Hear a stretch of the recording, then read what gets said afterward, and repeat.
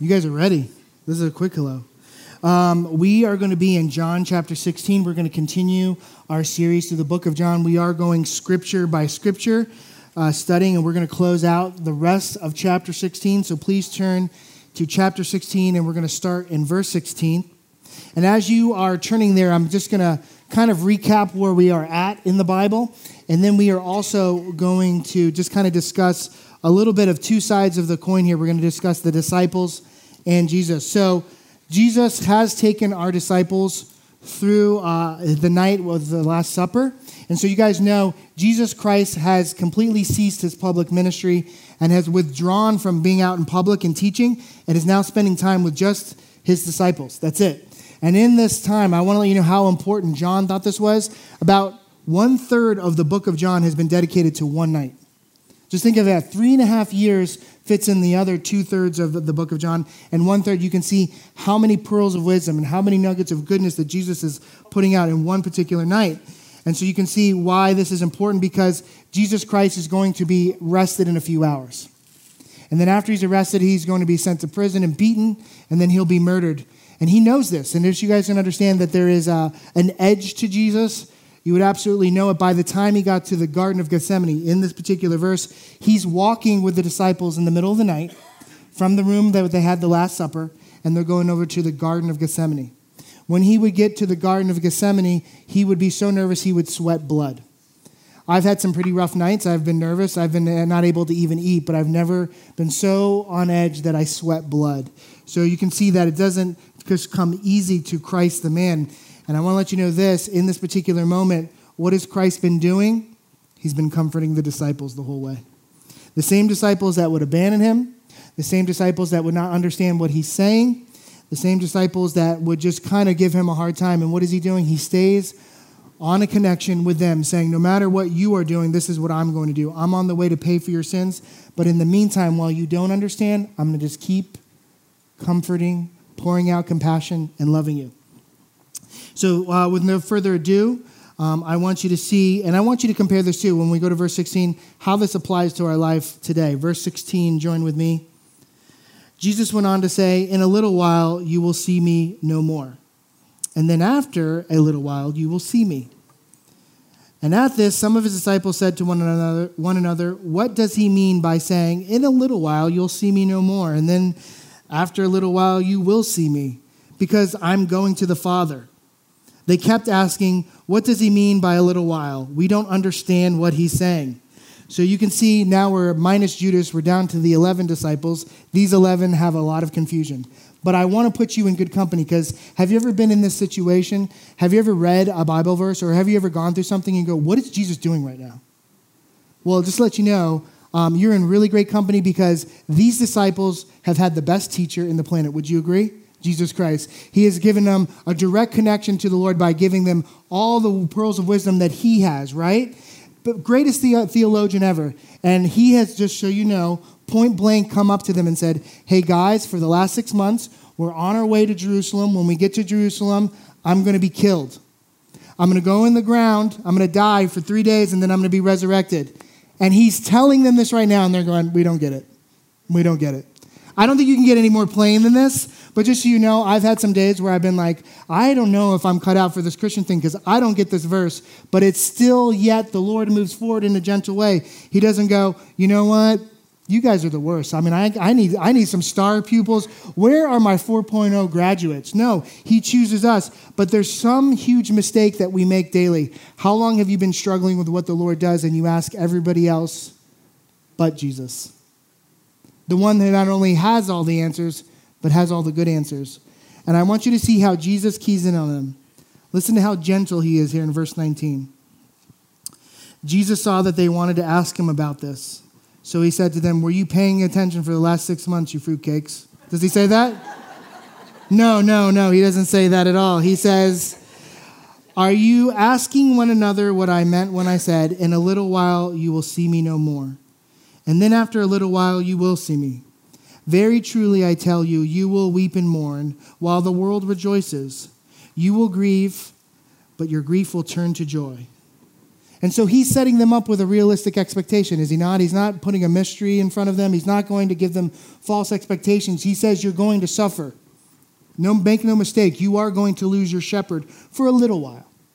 But through this, you're going to see something on the other side, and it's going to bring something not out in just in the world, but in you. And seeing that they're struggling, he's saying, he's definitely referring to the cross, his burial, and his resurrection. We know that in hindsight, that's what we know he's talking about. But he goes on to give them a further illustration. And I want you to think how awesome it is. When I'm thinking, when I'm on edge, when I'm struggling with what's going on, I don't think, let me see how I can explain it to this person who doesn't understand. But look at how gentle he is. Verse 21. He says, a woman giving birth to a child has pain because her time has come. But when her baby is born, she forgets the anguish because of her joy that a child is born into the world. So with you, now is your time of grief. But I will see you again, and you will rejoice. And look at this last part. And no one will take away your joy. Isn't that sound a lot like Christians today when you say, Lord, I don't understand what's going on. And the Lord goes, doesn't matter if you understand. I'm going to produce in you something amazing that on the other side of this crisis, you will be stronger. You will be richer in love and grace and mercy because you will rely on me more. Sometimes we can't see it, but to thank the Lord, he sees it.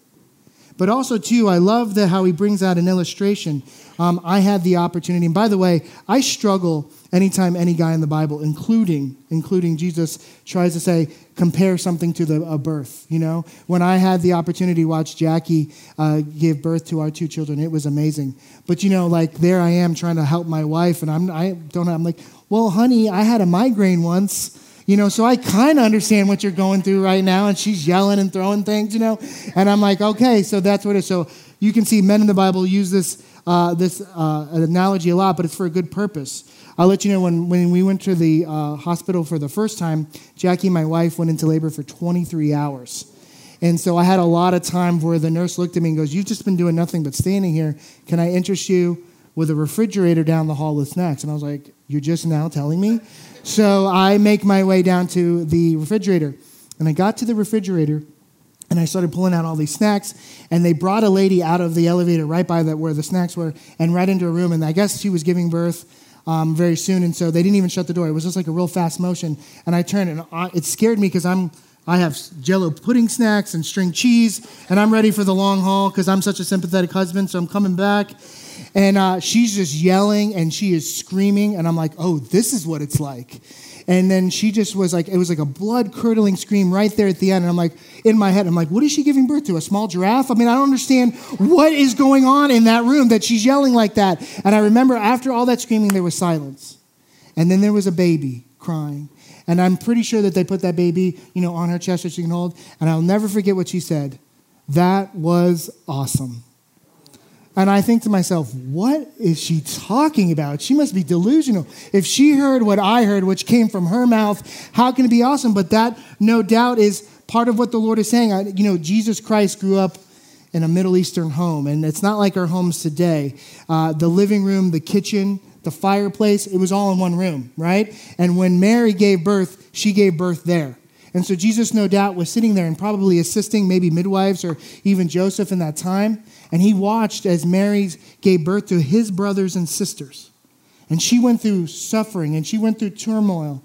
And then he probably saw the look on her face when, his sister came out and they put it on Mary's chest and he saw the look on her face. I was so blown away when Jackie turned to me after our first baby and said, let's have another baby. And I was like, are you for real? I was there. But that's biblical. And that's what Jesus is saying. You are going to go through a time where you're suffering. And that's what the Lord's going to show you is that even though we will have trouble and even though we will suffer, on the other side, there is a promise of God that eclipses whatever you went through. To the point that you won't even wonder or remember what you went through. You'll just be looking for, and the next time you go into a storm, what's God going to do on the other side? You're no longer looking at the storm. You're looking at the God of the storm to release a new gift, a new privilege, a new promise. And that's going to change the entire world of the disciples. But I want to remind you that even though there's all these promises coming through, he has to set this up to a backdrop of grieving. He has to do this against the backdrop of fear and death because they know they're going to lose their Jesus Christ, but something beautiful is going to come. And I want to just put this first slide up to set the pace for us. No one can take our joy because Christ has resurrected our hearts into him. This is the thing that Jesus is talking about. He's talking about if you stop looking at your condition, or if you stop looking at your situation and raise your eyes to the level of Jesus Christ, you will no longer just have this short-sighted view, but you'll have a long view. And then through that long view, you'll go, it's not what's happening today. What is God doing? And this would go ahead and change the hearts of the disciples. How do we know? They no longer had the old heart. They no longer had a heart of fear. They would go further into the book of Acts and they would stand and say, judge for what you want to judge, but you know what we're going to be judged by? Jesus Christ. I stand on the confession that Jesus Christ is my Savior. So no longer are they the scared little disciples that will run. They'll be ones that will stand boldly in front of a hostile crowd and say, in the name of Jesus Christ, receive this gift, the gift that has saved us. And I want you to think about what he's saying to them in this verse that we're studying right here. He's saying, no one will take away our joy. Who's going to wrestle away the gifts of God away from God? Can you? Can Satan? Can Satan undo what God has done? What is done is what is done through Jesus Christ who has spoken it. Think about this. Can any one person put Jesus Christ back in the tomb? No. His resurrection is his eternal commitment to our eternal joy. And now that I face something, a crisis in my time, that's what I go to. I don't look at the situation and go, geez, I just got off the phone with the doctor. That's terrible. I go, wait a minute. Is Jesus Christ still sitting on the throne in my heart? Yes, he is. Amen. All the finances go away. Is Jesus Christ still sitting on the throne in my heart? Yes, he is. Amen. I'm not sitting in my joy. I'm sitting in his joy. And I have not begun to see yet what he's about to do. And just think about this. This is the place where we find inexpressible joy, as the Bible would say, because what's the worst thing that can happen to you as a person? Once you've lost your life, there's nothing. It's gone. And Jesus has conquered that. Jesus has conquered the very thing that should end you, and now he owns it. He has a power not over just life, but death itself. And he sits on a throne in your heart, and he dictates internally and externally what is happening with you. But the Lord is not going to sugarcoat it. He's going to say, you will have troubles. You're going to have problems. It's going to happen. We live in a Genesis 3 lost and dying world. This world is falling apart. And he's not going to lie to you. That's why Paul would go on. Here's another guy, by the way, another guy talking about labor. Here we go. Galatians chapter 4:19. He would say this, my dear children, for whom I am again in the pains of childbirth until Christ is formed in you. What is he talking about? He's talking about there is always going to be a natural tension between you and this world, and there should be. Because I want to remind you, once you know about Jesus Christ, you realize this. You were not made for this world. Amen. Just think about that. This is not your home. What kind of life were you made for? Look at the Garden of Eden. You were made for no tears. You were not made for death. You were made to walk eternally in the sunshine of Jesus Christ directly. And if you have a question or a concern or a problem, you turn and you face him directly and say, Lord, let's talk about it. And he goes, I'm so glad you asked. And right now, we might not see him face to face, but we are being prepared for that eternal glory, which is why the Lord is saying this, and Paul is saying this. This is our daily experience as a Christ follower. We're not expected to be 100% awesome right out the gate as a Christian. The Bible doesn't say you became a Christian and you won the lottery. You became a Christian and the Lord showed up with his fleet of Lamborghinis. No, that's not how this went. It's not sunshine and roses. What it came into is look at the bottom note here. The daily experience of the Christ follower, watching temporary sadness give way to eternal gladness. I don't have enough time today to tell you all the times that I've shed tears that Jesus Christ blessed me on the other side. And I didn't thank him for what he did. I thanked him for who he was. Because more and more, as I learned more about God's heart for me, as he blessed me, I realized he was blessing me in spite of me. He was blessing me regardless of my performance. He was blessing me because of who he is. And in fact, he would go on to say, just to show you the gentle nature of our Lord's heart, in Hosea 11:4, it says this, I led them with cords of human kindness, Think about this. The Lord is talking about a rebellious nation of Israel who is not listening to him. He's giving them instruction and they're failing to follow him, right? And what does he say? I led them with cords of human kindness and with ties of love. To them I was like one who lifts a little child to the cheek, and I bent down to feed them. You know, every time we could look at the Lord and say, you know, I maybe messed up. And maybe every time I failed the Lord, or I rebelled this week, or I didn't do a good job. If you want to know if you're being punished by the Lord, you're not. You have to look no further than the cross to see what your true punishment looks like. Jesus paid for that punishment. But what he's describing in the book of Hosea is, think of it like a silk rope. That's kind of like what the translation's actually being. The Lord is putting a silk rope over you. And you're trying to fight against him. Lord, I don't want to go that way. I don't understand. I'm panicking. I'm freaking out. And he goes, no. I'm just going to put this gentle rope around you, and I'm going to pull you forward. Where am I pulling you forward? 1, towards me, and 2, towards heaven. Right now, you're not ready for heaven, but you are being prepared for heaven. And you are fighting me because you don't understand, because you can't see further than your grief. But if I could pull you to a new point of view, I'll gently do it. Just think about that. There's no whiplash involved. There's no, hey, you idiot, or are you paying attention? It's a gentle cord of love, and he gently pulls you forward. And regardless of your understanding and regardless of how good you're doing.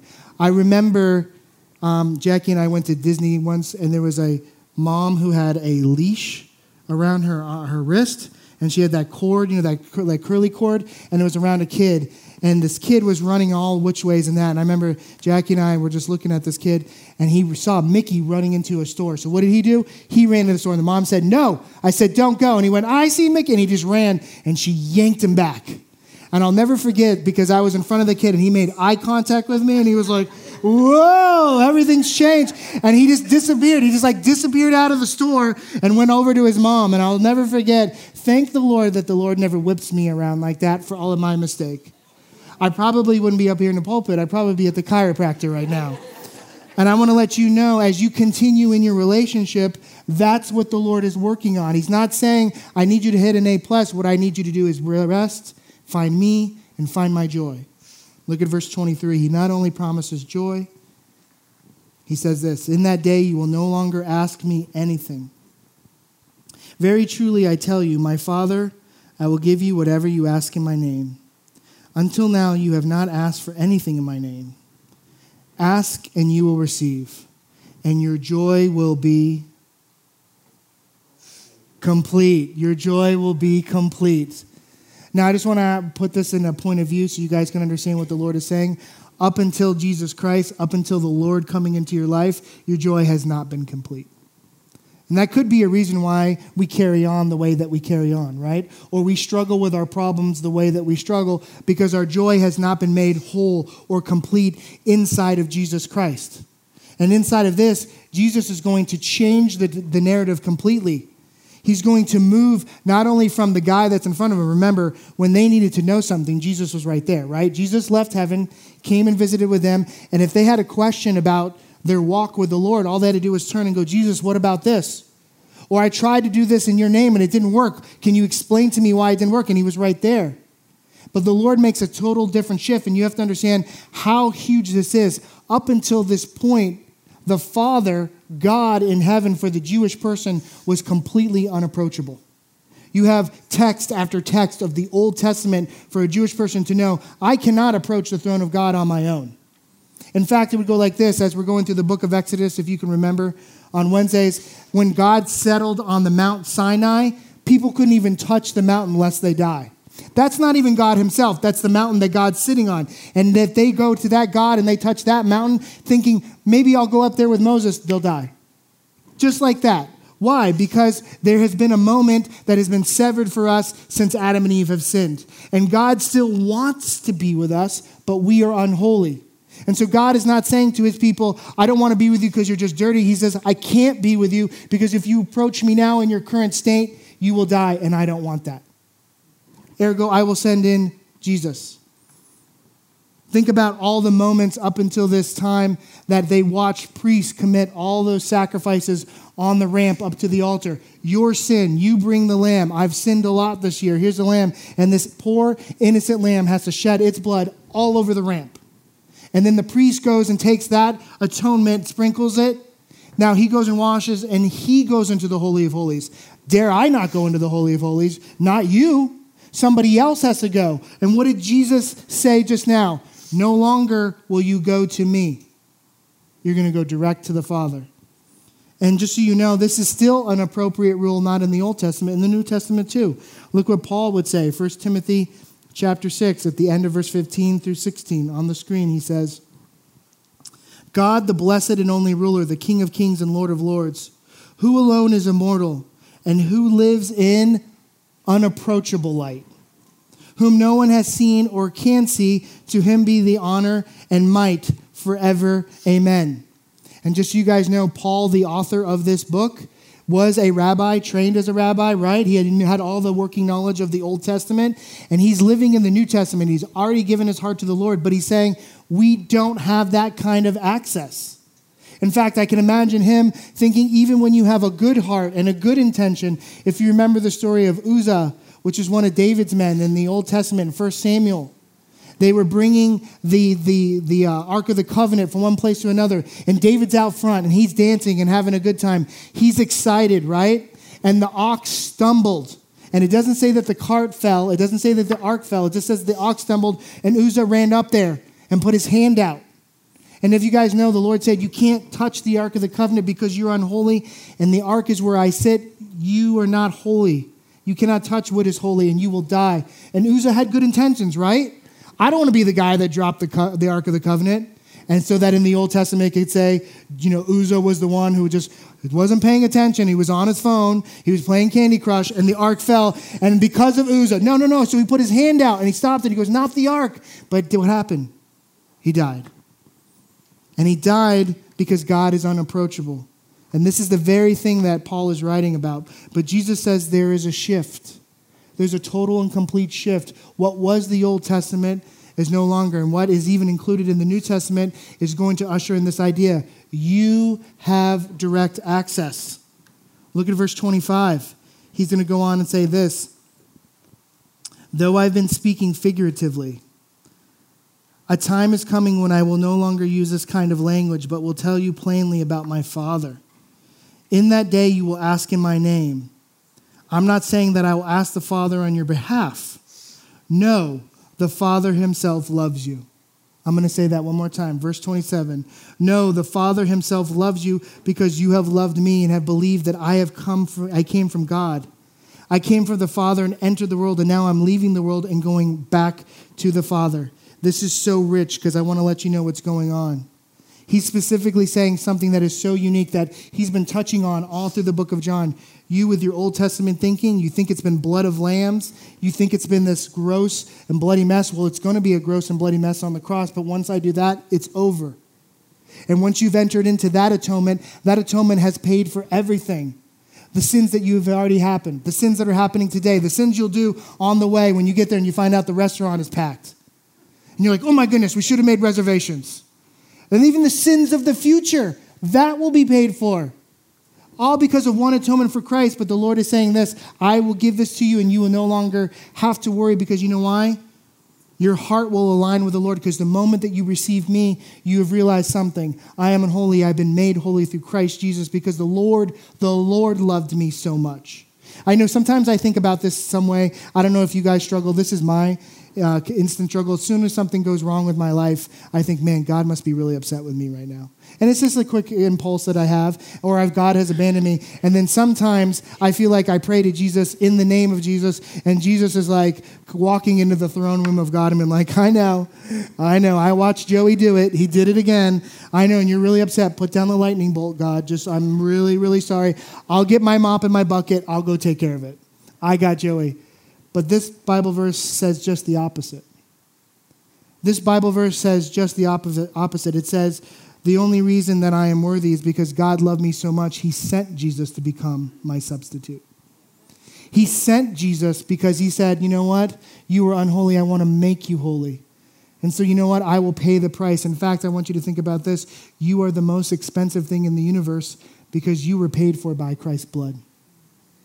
There is no turmoil in the Trinity. There is unity. And they have all decided after they got together is they want to do life with you forever. And just think about that. They decided that with your best day in mind and your worst day in mind. If you could sit and think about it, and I'm sure it comes rushing to the front of your memory, you wouldn't even choose you on your worst day. So many times I've looked in the mirror and go, you're the worst. And yet Christ would go, but that's the guy I would pay for. That's the guy I want to use. That's the guy I want to put my Holy Spirit. And why do I have this access and permission? That's why we can pray in the name of Jesus. It isn't something special that we can just say anything in the name of Jesus. But more importantly, it looks like this. So we go to the zoo a lot up in Brevard, and they just opened up a Costco down the street. So we kind of make it a day. We go to the zoo, and then we go to the Costco. And one time we were in there, and Jackie was like, it's really freezing in here. Can you go outside and give me a jacket? So I ran outside, and I ran back in. This lady was like, excuse me, sir. No, sir. Let me see your identification. Let me see your membership card, right? You see one of those?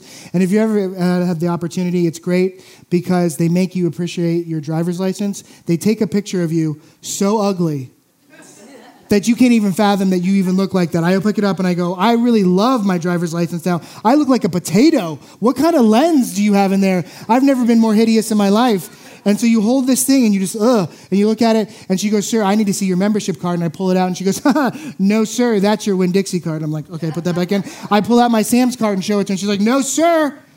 I go, what do I got to do? She goes, give me your Sam's card. And I'm like, oh, duh. Here's my my Costco card. And I hand her my Costco card. She goes, okay, you can go in. I just think about right now, if you were being ushered into the throne room of God, would you want to go without Jesus Christ? That's what you're saying in the name of Jesus. There is a unity in here that we can only have that has come by the way that Jesus has brought. I will let you know, if the world was ending right now and they were like, any one of you, the Lord will see you right now, wouldn't the first thing you'd be do is like, okay, I see the doors to the throne room opening up. Where is Jesus? Where is Jesus? I will not step foot without him.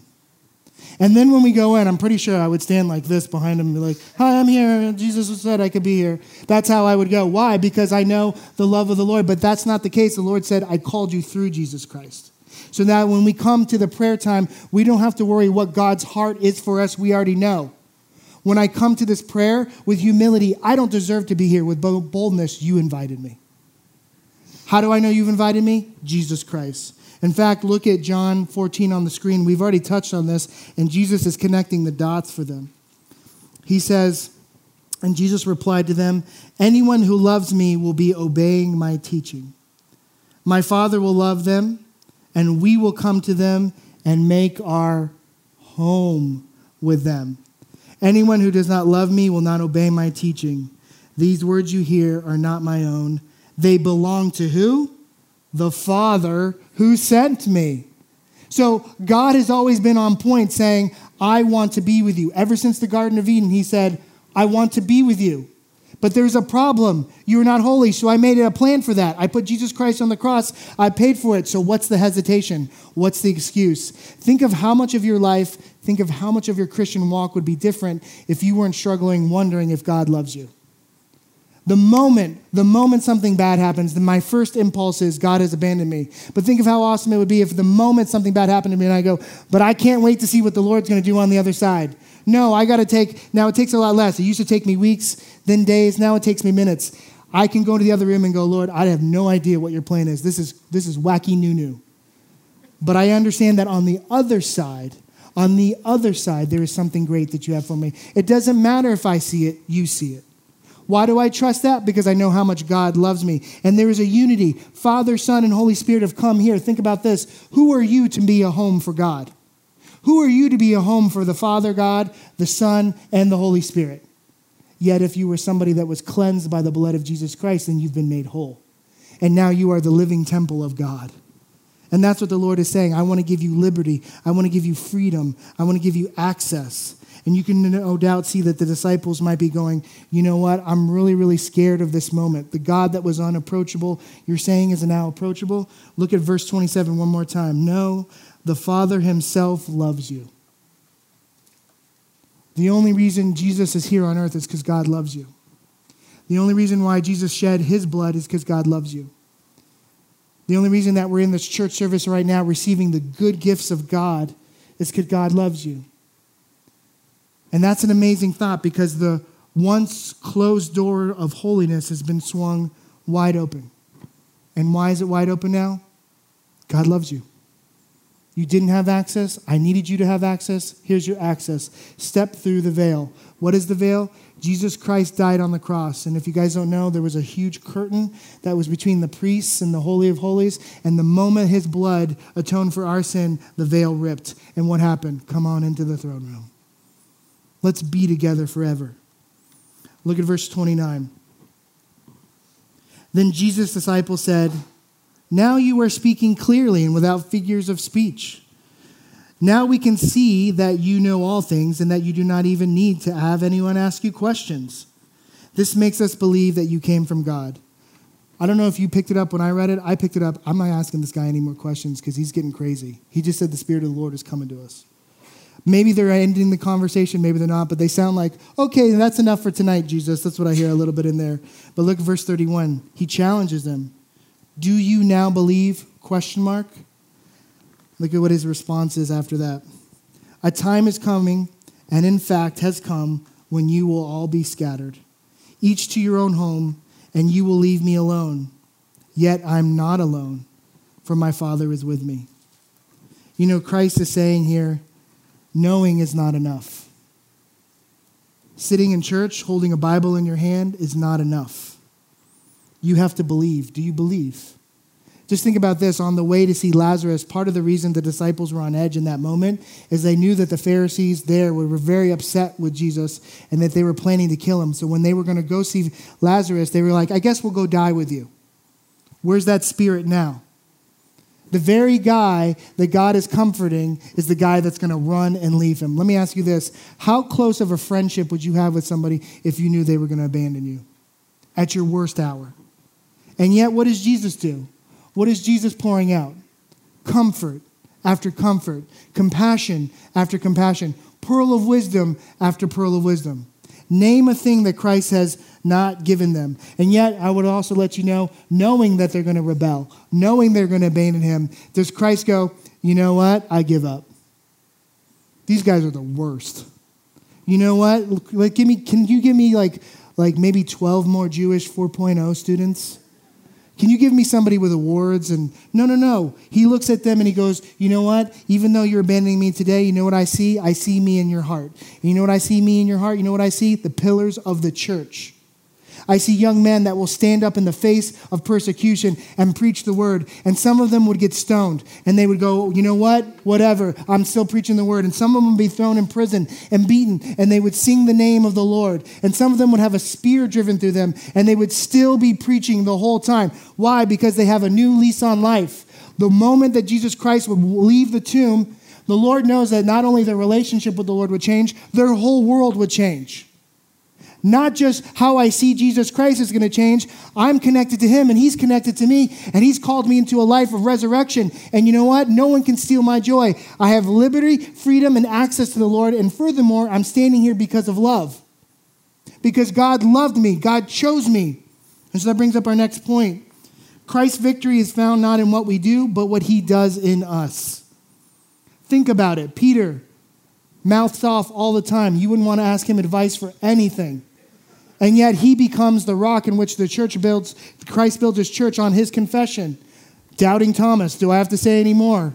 He doubts everything. The only truth in the world that we know, Jesus. And yet he would become the greatest missionary at that time sent to India. Amazing. John would write the portions of the Bible and see the revelation, right? Everything in this moment, all the guys that he would abandon, and God looks at you. Aren't you glad? He looks at you and doesn't stop at what he sees. He looks at you and sees what he can do when he gets a hold of your heart. And he also looks at you and sees what you can do when your heart submits. The victory looks like this. There is a transformation that is not only taken place, but it is continually taking place. It's simple. There is tragedy and there is crisis in the world. And just think about this. We will overcome it through the victory that we have in Jesus Christ. And the only thing that we need to know is that Jesus loves us. Imagine me just saying to you right now that God does not love you. How does that change your world? And then switching it over immediately, because that's not a thought I like to live with very long. Just switching over, God absolutely loves you to the point that he went to the cross and died for you. And then on top of that, wants you to bear his name. You don't have to be a prophet. You don't have to be a Bible professor. You just have to simply receive what? The love of Jesus Christ. Look at verse 33. I have told you these things so that in me you may have peace. And in this world you will have trouble. But take heart. I have overcome the world. There's a couple things here that you need to see. Notice there's 2 affirmations and 1 offer. So the first is he does promise that we'll have trouble. Can we all agree we've had trouble? Right. He also gives you an assurance, I have overcome the world. Not will overcome the world, have overcome the world. Past tense, it's done. It's been taken care of. But look at the offer that's sandwiched in the middle. You may have peace. You know what that says there? That's conditional on you. You're going to have trouble. I've overcome the world. It's up to you to receive the peace. You know, it's very interesting how many times that the Lord has offered me peace and I've been stuck with my fear and my imagination trying to figure out my relationship with the Lord going, why is this happening? I must just not be as good of a Christian as Pastor Craig, who receives all the blessings. He must just be such a great Christian. Pastor Ryan, so blessed everywhere he goes. But me, I must be suffering because I stink. And the Lord is saying, no. Make no mistake. Everyone is going to have trouble. Go back 2 years ago. Has everybody had trouble? Right. But has Christ overcome the world? But it's up to me to have the revelation and the realization that Christ has given me a gift that I have not earned. And there's so many Christians that are maybe even in this room right now that are struggling with the receiving of that gift because somewhere along the line you think it's up to you, but it's not up to you. Imagine if I went to the store and I purchased an amazing gift specifically for you, and I walked in this room and handed it to you, and you slapped it out of my hand. And you said, I'm not worthy. And I'm like, no, duh. I didn't really think about that. When you're like, well, I don't know if it's the right thing for you to give it to me. It's like, it's not up to you. Out of the goodness of my heart, I saw that you had a need. I went to the store and filled that need, and I paid that price. And then I gave it to you, and how were you to slap it out of my hand? In fact, I think that's downright rude. You know, I think that there's a time and a place where we could look at our hearts and our minds and say, the reason that we act like that towards God is because we can't see the end. The disciples couldn't see the end. How much of your life would change if the tension towards the end were to change for you, if you already knew how this was going to end? In fact, I have a really amazing illustration. One time I came home, and everything I'm telling you right now is probably not biblical, but stay with me. It's just to show you where I was at.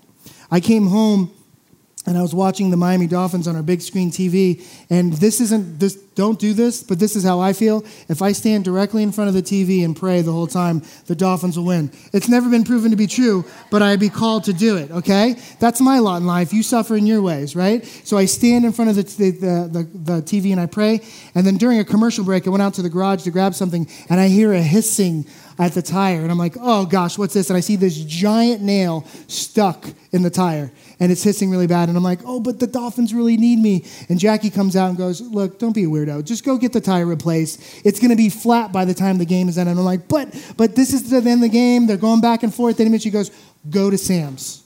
I go, you're always right about everything. Of course, I'll go in Sam's. So I jump in the car, and I race over to Sam's with this thing hissing. My tire's dropping down. I pull into Sam's. I go, I got to get replaced the tire. They go ahead and sit in the lobby. I walk in the lobby. What's there? A big screen TV. I go, God, you are real. This is happening. This is happening right now. And I run in front of the TV. I change the channel, and I put a Dolphin game, and I start praying. Everybody else is not caring. They're just looking at this weirdo praying to God about the Miami Dolphins, who we know is going to inevitably lose, right? Because that's what we do. And so I start praying, and there's this Japanese man that's sitting right here who's from Japan, doesn't know anything about football. And he just says to me, his name's Paul. We introduced him. He goes, what are you doing? I go, I'm praying to God. It's not biblical. Don't listen to me. I'm just trying to make the Dolphins win. And he's like, well, this is crazy. He asks about the game. What's going on? I go, the Patriots just scored.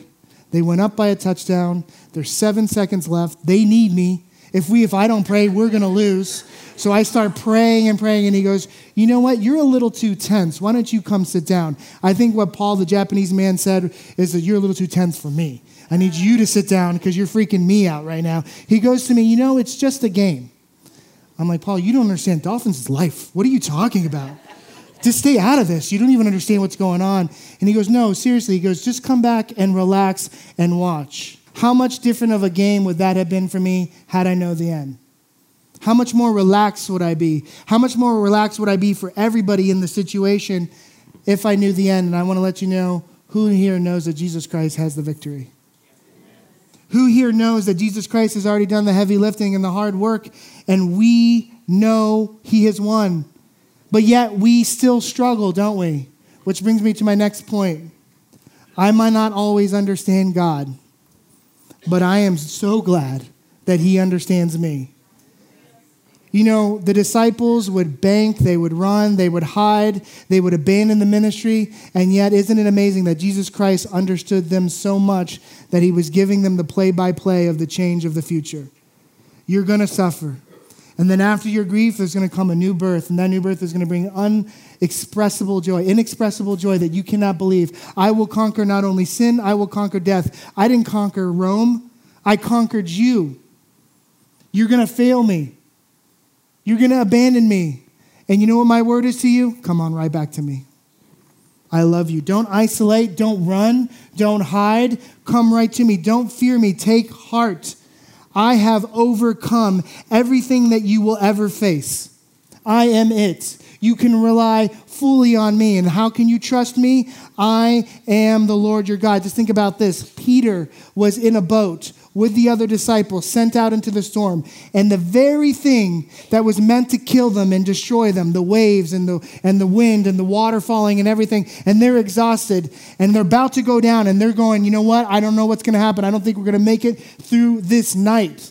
And Jesus shows up on that very moment, on the waves that should have killed them, and said, be of good cheer, I'm here.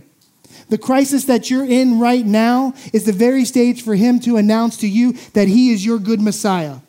And you might not understand the situation, but guess what? I have a God that understands me, and he's ministering to me. So even as I'm failing him, he's saying, take heart. And even though I'm abandoning him, he's saying, come close. And even though I'm just like, you know what? I'm not even good at this Christian thing. He goes, I'll be good enough for you. And he stands on that, and you know what Peter did?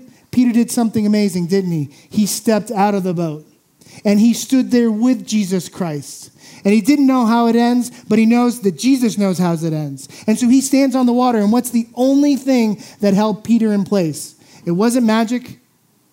It wasn't even his faith alone just by itself. It was the love of Jesus Christ. His faith in the love of Jesus Christ pulled him out of the boat. But what held him there? Because God chose him. God loved him. You are in a storm. You're in a crisis right now, but you will not drown, because you stand in the wind and the waves with Jesus Christ. Which brings us to our last point. Our failure is not final because Christ has overcome the world in us. Rest in his joy. You know, the reason that the joy cannot be stolen is because it's his. It's bigger than anything we've faced.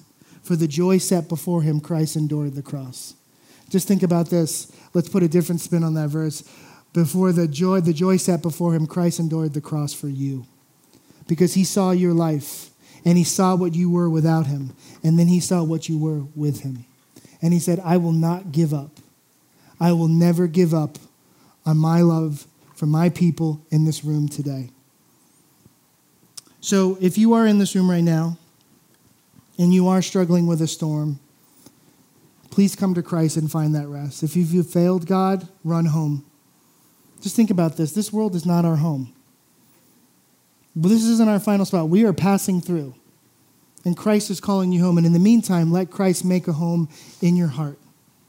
And just think about this. If there is a part of you that you do not love, that you do not like bringing to the Lord, he's asked you specifically to bring that part to him, because he says, I've overcome the world. But I've not only overcome the world, I've overcome the world in you. I've overcome every single part of you. So let's take a moment and let's just pray to this God who has been so amazing to us. Dear Heavenly Father, Lord, I thank you and I praise you that you are good. I just thank you that you are comforting people right now Maybe people that haven't lived wholly for you. Maybe they're currently struggling with sin, or maybe they're fighting fear. Maybe they love you completely, but they just have not given over their hearts because it's racked with doubt. Today is that day that we can say, Lord, we can see that you are good. The Father has loved us. The Father continues to love us. The Father has come here to make a home in our hearts, not because we are worthy, but because he is good. Lord, remove in us anything that would get in the way of our relationship, and let us just rest in your love. Let us rest in your compassion. Pull us forward with a silk rope into your freedom, into your liberty, into your affection. Let us not make it about us. Let's make it about you. Lord, I just say right now, if anybody here has just lost that heart, let them take heart in you. Let them receive what you have. Let's not slap the gift out of your hand. Let's just gently receive it. No, I'm not worthy, but today I receive it. Lord, forgive me of everything that I've been struggling with. It is now the time for me to realize that you are the great Messiah who's been sent by the Lord, and my heart is your throne, and it doesn't really matter. We'll make those changes. We'll move forward, but today is the day that I receive. In Jesus' name we pray. Amen.